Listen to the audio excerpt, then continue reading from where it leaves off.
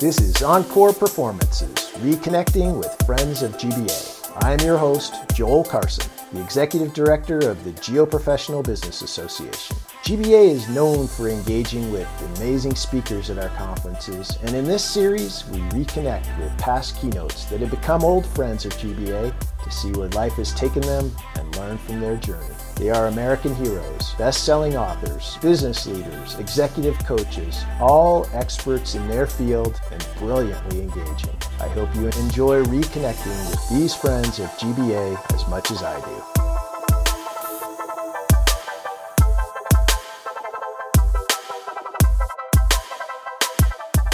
Today, I'm reconnecting with an inspiring keynote speaker from our 2014 spring conference that was held on the Big Island of Hawaii.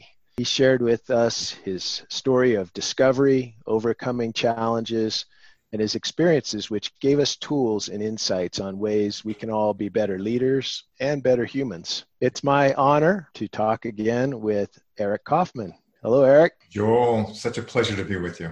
You as well. Thank you very much. Just as a reminder, Eric has been coaching and training leaders and executives since 2000. His earliest lessons in leadership and coaching, though, were in the water, not in the office. He was a scuba diving instructor in his college days, and it's there that he refined the ability to organize and influence people, to learn new skills, work together, venture into the unknown, and have fun in a process that can also be dangerous. 20 years ago, Eric left his corporate role as marketing director at Corning Clinical Labs to establish an executive development consultancy and work with leaders to think more creatively, decide more effectively, and relate more wholeheartedly. In fact, he describes his work as unrelenting commitment to results with an unyielding regard for the human spirit. His clients include Facebook, Verizon, Sony, Dr. Bonners, SunPower Corporation, Navitas Organics, Petco, and the Geoprofessional Business Association. He's the author of 4 Virtues of a Leader and Leadership as a Hero's Journey. He's also a fellow and an official thought leader at Harvard's Institute of Coaching, a former Vistage chair and speaker, and a speaker for TEDx. Thank you for joining me today. It's really awesome to reconnect with you, Eric. You're a good friend and a good friend to GBA. I appreciate you taking time out of your busy schedule for us. Yeah, my pleasure. And what you're doing is smart. There's a lot of pain, pressure, anxiety, fear in the space of pervasive uncertainty that is not really abating, right? It's not getting any more certain. We're getting more routines, but not more certainty. So these kind of conversations are helpful to the members. Yeah, thank you. So when we were together way back in 2014, you talked about how we can keep going when the going gets tough. And here we are in 2020, and this may be considered by some to be the toughest time of their lives, if not modern history. So remind us how to keep going in tough times like these. Wow, small question to begin with. How do we keep going in tough times like these? You know, one foot in front of the other is sounding incredibly kind of pedestrian in a way, right? Excuse the pun, but also what happens in a situation like this is that the future, you know, and if our audience is in fact leaders and people who are in charge of teams and businesses, you know, then much of the attention of a leader, certainly the attention of the CEO and the president and the general manager is very much about the future. A lot of an organization's success is their ability to have a sense of what the future is and then organize their company to meet both the current need and the future demand. When the future is that fuzzy, we get really kind of wigged out and freaked out. And that's what the executives think about, all the engineers, all the folks in the field, all the folks in what was the office, right, who are now at home. Maybe some of them are back in the office. Many of them are going, absolutely no way, I'm not going back to the office. I have a young child, an elderly parent, whatever it is, right? Yeah. And so I think that there are 3 things that we need to keep going that are important from a leadership perspective for ourselves, but also for the people around us. And I'll get more into sort of how do we take care of ourselves. But I think from a leadership perspective, 3 things, right? You've got to provide clarity of direction. So clarity of direction is not obvious when the direction seems to be, when the future seems to be that fuzzy. But without clarity of direction, as in we're heading this, you know, this is our overall objective. This is our goal. This is what we want to accomplish in the next 3 months or 6 months. Without clarity of direction, we always end up feeling lost. And when people feel lost, they get anxious. And when they get anxious, they get stressed. And when they get stressed, they're less effective. They bicker at each other more. They hoard their stuff more. They're less willing to reach out. And so clarity of direction is one, right? That's sort of this notion I call focus, right? Where am I going? It's clarity of direction. The other piece that's really important is you've got to make meaning. Right now, it seems meaningless. What's the point? Why are we going there?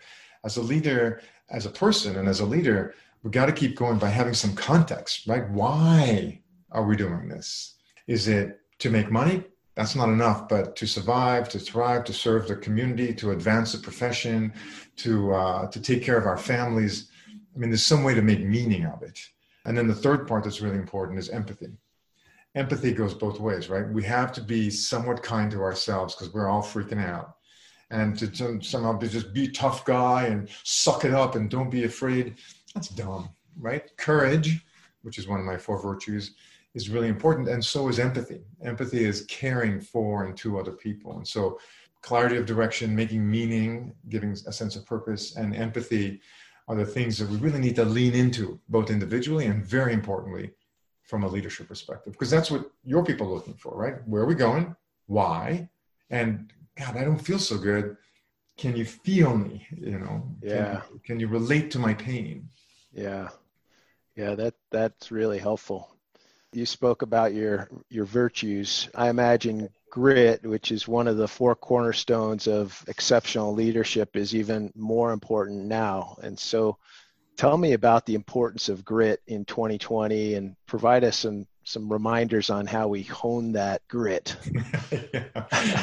I almost feel like my book was prescient. It was the subtitle is Navigating Uncertainty and Anxiety to Achieve Results. Yeah, I saw that this morning. I think that's pretty effective, right? It is about uncertainty and anxiety and grit. The definition I love for grit is passion and perseverance towards long-term goals. Again, I come back to this that right now, every organization that I work with, and I've been fortunate throughout this whole pandemic, I have a big sort of group of executives that I continue to coach and have been coaching. Every one of them without failure. And I'm talking about, a couple dozen folks that I'm just having conversations with regularly, right? They cannot think more than 6 or 9 months. I think I have one company that's thinking out in terms of 3 years out, and everyone's like, what? You can do that? And so when we talk about passion and perseverance for long-term goal, that long-term might be pulled a little closer, right? The horizon comes more like a month, 3 months, 6 months. And, maybe 2-3 weeks ago, we thought, oh, okay, we're out of it. We can start thinking long-term. And then boom, one element of grit is purpose. And I talked about that in sort of the meaning making. It's really difficult to be gritty, right? To persevere, to persist, to keep getting up and moving forward. As one friend of mine put it, I keep getting knocked down, but I'm getting up. But every time I get up, I'm just a little bit more bent. But she keeps getting up, right? Why is she getting up? Part of it is just the survival impulse. You have it and I have it, right? Every leader, every human has that. But grit doesn't happen in the vacuum. It happens because there's something, passion and perseverance, right? That's the idea of grit, passion. So the passion in this case is, what do I care about? Do I care about my people from a leadership perspective? That's one really solid perspective, right? I can be gritty for others, right? My people. Do I care about my creativity?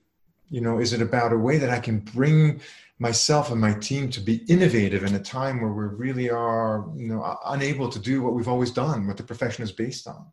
We have to have a sense of purpose for this grit to emerge. And I think, and this might be true for GBA members as well as other members, everyone has been, I don't want to say everyone, the tendency has been to be reactive, right? Yeah. To just like, do this, don't do that, stop that, sanitize this, wear the mask here, don't come in the office, move the desks around, change this and change that.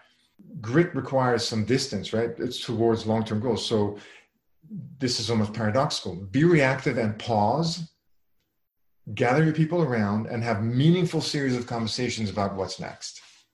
Yeah. Because you have to have a destination, a sense of orientation for the grit to work. So that's one. The other thing about grit is that, and this is a remarkably American notion, sort of like I might have even talked about it way back then, but the John Wayne that, I will clean up this town, Pilgrim. I'll do it myself is, remarkable bullshit, because when you go on your own, you fall alone and then you're done. Right. And so grit is personal, but it's also collective. Who are your allies? Who are your supporters? This is the time to lean in. Tell people how you're feeling. Let them have empathy for you, the same empathy that you're giving others. It's got to be collective, right? Yeah. Get the team even more together. And I think there's been a lot of that going on, right? Daily calls, weekly calls. Now they've abated. Yeah. Right? Daily calls have become twice a week, once a week. Thank God, right? Do we need a daily call? Maintain the contact, maintain the support, maintain the alliances, and encourage and feed one another.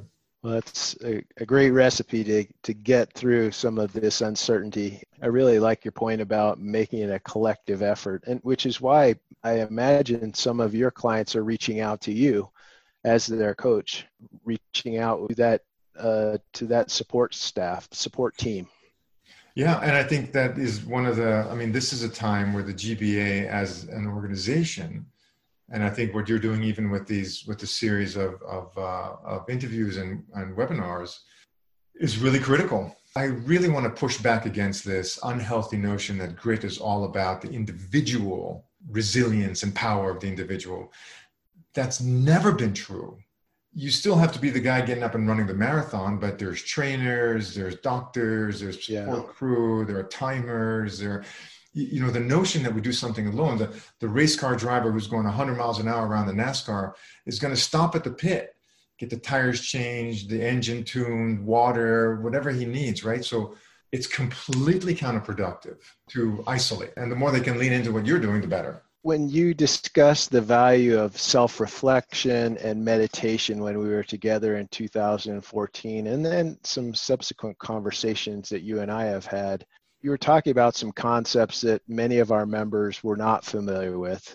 But now it seems that there's more being written about the power of meditation for leaders. I know you write about it regularly, and others are as well. So could you please just update us, remind us on the value of meditation, especially during these times of uncertainty? Yeah, I love that you brought that up. What happens during uncertainty? What happens during uncertainty is, and you guys are particularly well trained for risk mitigation, right? So the risk profile goes up, right? The more uncertainty, the more ambiguity, the less you can measure probability, the more the risk goes up, right? And as risk goes up, we start to project into that future risk and try to anticipate it and mitigate it and plan for it. From a business perspective, right? On a personal level, from a leadership perspective, the same thing. And when that risk and uncertainty goes up, as a human being, what goes up is our anxiousness, right? Because that's what anxiousness is. It's essentially an anticipatory fear, right? Anxiousness is what's going to happen. Oh God, I can't control it. It's going to be bad. I'm anxious now about something that'll happen in the future, right? Actual pure fear is timeless, because when I'm going jogging and the dog runs out and barks at me, in that instant, it's fear, because that dog, can actually bite me. That's dangerous, right? But when I'm putting on my shoes and I'm thinking 3 blocks from now, a dog might run out and bite me, that's anxiety. It's anticipatory. Fear is in the moment. Anxiety is about the future. So what's meditation? Meditation is learning, and mindfulness is learning to come back to this moment here now, to the present real-time experience of life. And so the value, the power, the gift, the contribution of practicing this day in and day out is when the mind does what the mind does, which is run to the future. I now have a tool to come back to the present.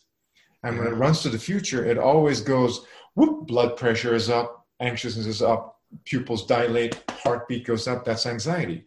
Anxiety goes up, stress goes up, intelligence goes down, decision-making slows down, relationships suffer.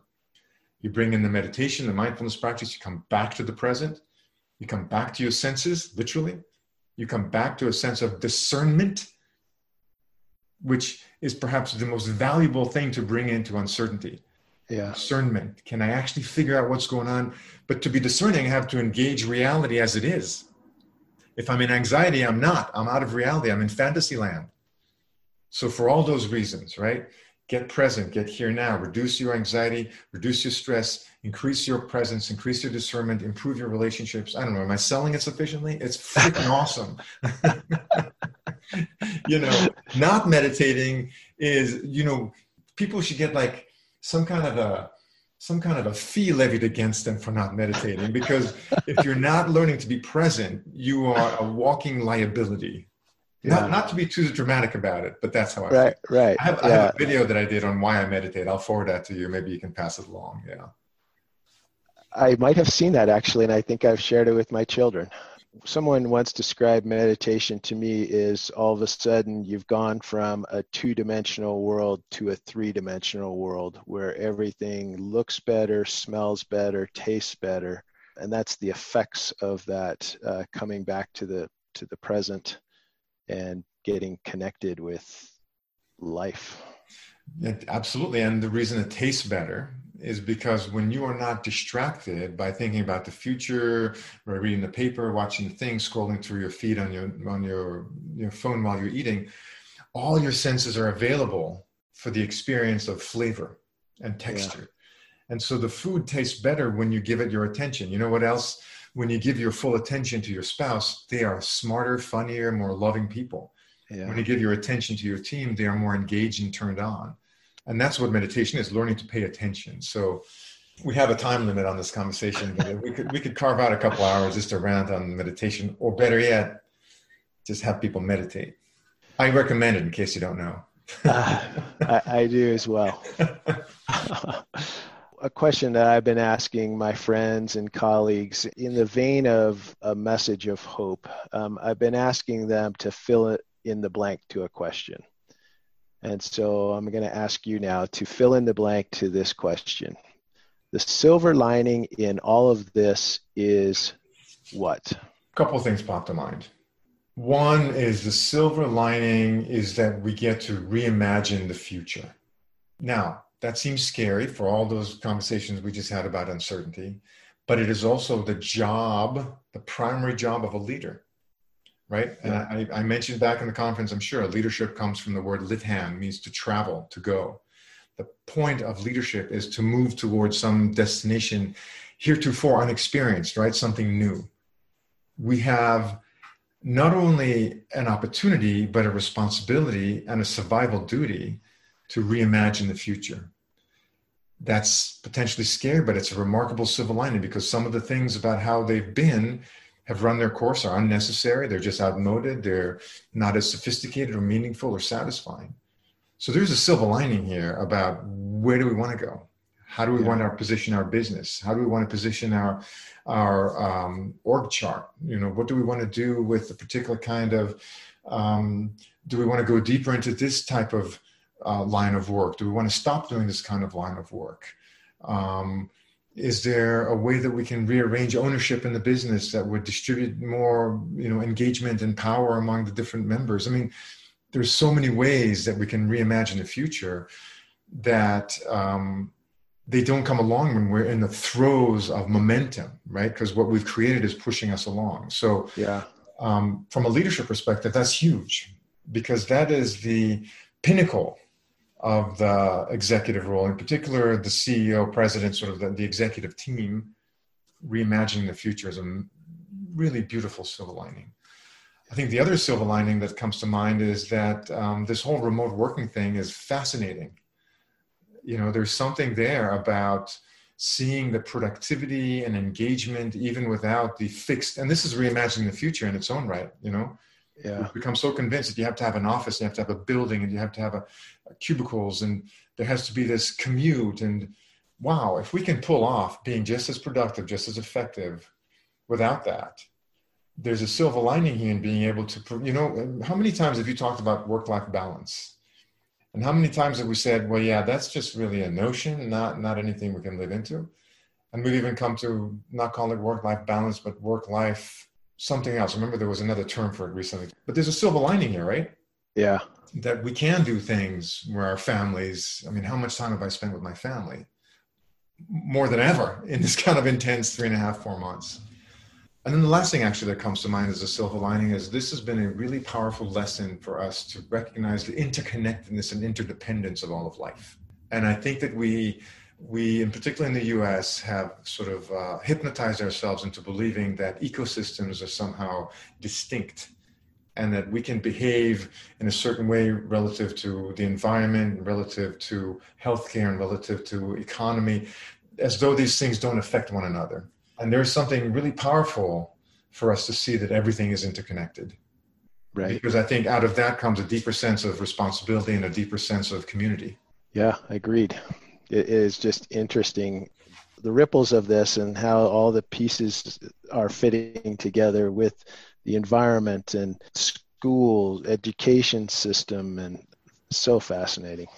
You know, I know you used to spend a whole lot of your time on airplanes, traveling around the country, speaking to audiences like GBA at their conferences and conventions and sharing your wisdom and inspiring people.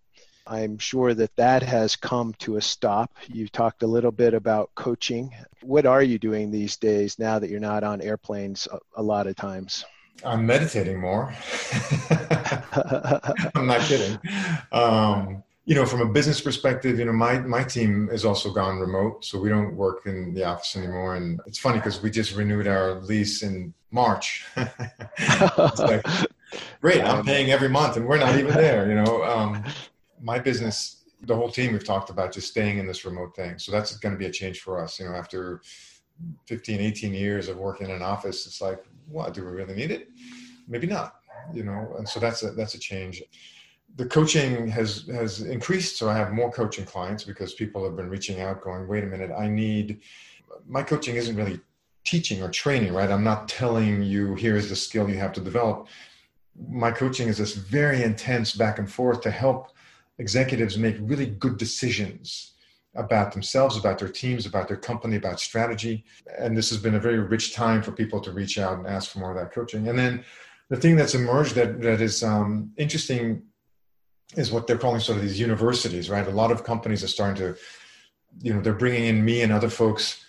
We're doing this 1 hour, 2 hour, and then everything is recorded, and they're creating these internal universities, sort of libraries of webinars and courses that they are then giving people a chance to go through in real time and then after. So there's more of an effort to curate the knowledge internally and then distribute it within the workforce, which I'm finding very interesting. And I think, you can update that easily. The technology has allowed that to happen quite seamlessly, but there's still a need and a hunger for learning, in particular around, how do we manage remotely? How do we deal with ongoing sort of challenge? How do we cultivate resilience? So a lot of the topics of leadership have become more about this kind of changed environment and how do we adapt. Yeah, that's very interesting. I hadn't heard of that university concept. I have been aware that our members still have an intense desire for professional development and training, but I had not heard of companies self-curating leadership or professional development universities within their organization. But it makes so much sense because you do it once, and if you like it, you keep it, and then you can hit replay as you add more staff and as people elevate through an organization. It's very smart. Would add some consistency through a large organization to have people like you as the subject matter expert on topics for the whole company. I have a copy of a book that you gifted me, Leadership as a Hero's Journey. Mm-hmm. And so where can people get copies of your book, Eric? The easiest place would be to go to my website, erickaufman.com, ERICKAUFMANN, erickaufman.com. 4 Virtues of a Leader is on there. I have a new book coming out late summer, early fall called Leadership Breakdown.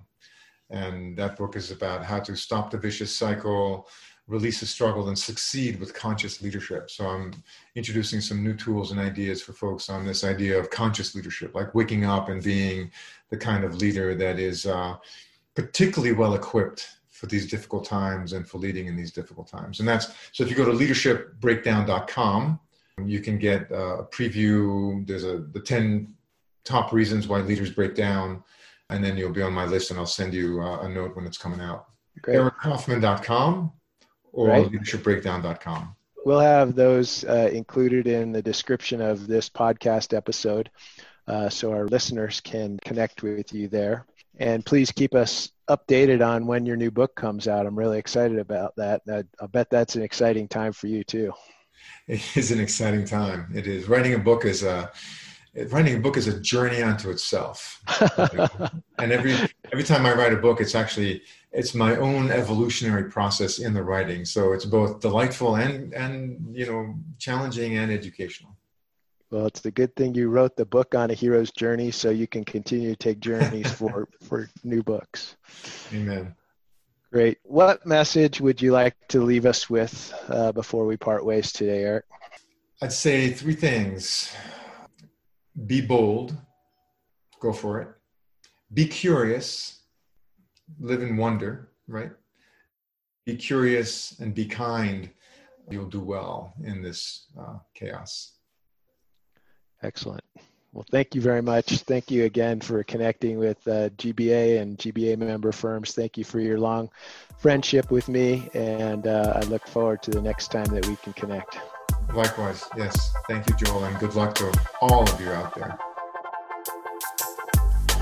Thank you for listening to this episode of Encore Performances, Reconnecting with Friends of GBA. If you enjoyed this conversation, please subscribe and listen to future episodes. I'm confident you'll be inspired, informed, and entertained. For more great resources to help make you and your business smarter, stronger, and more successful, visit our website at geoprofessional.org.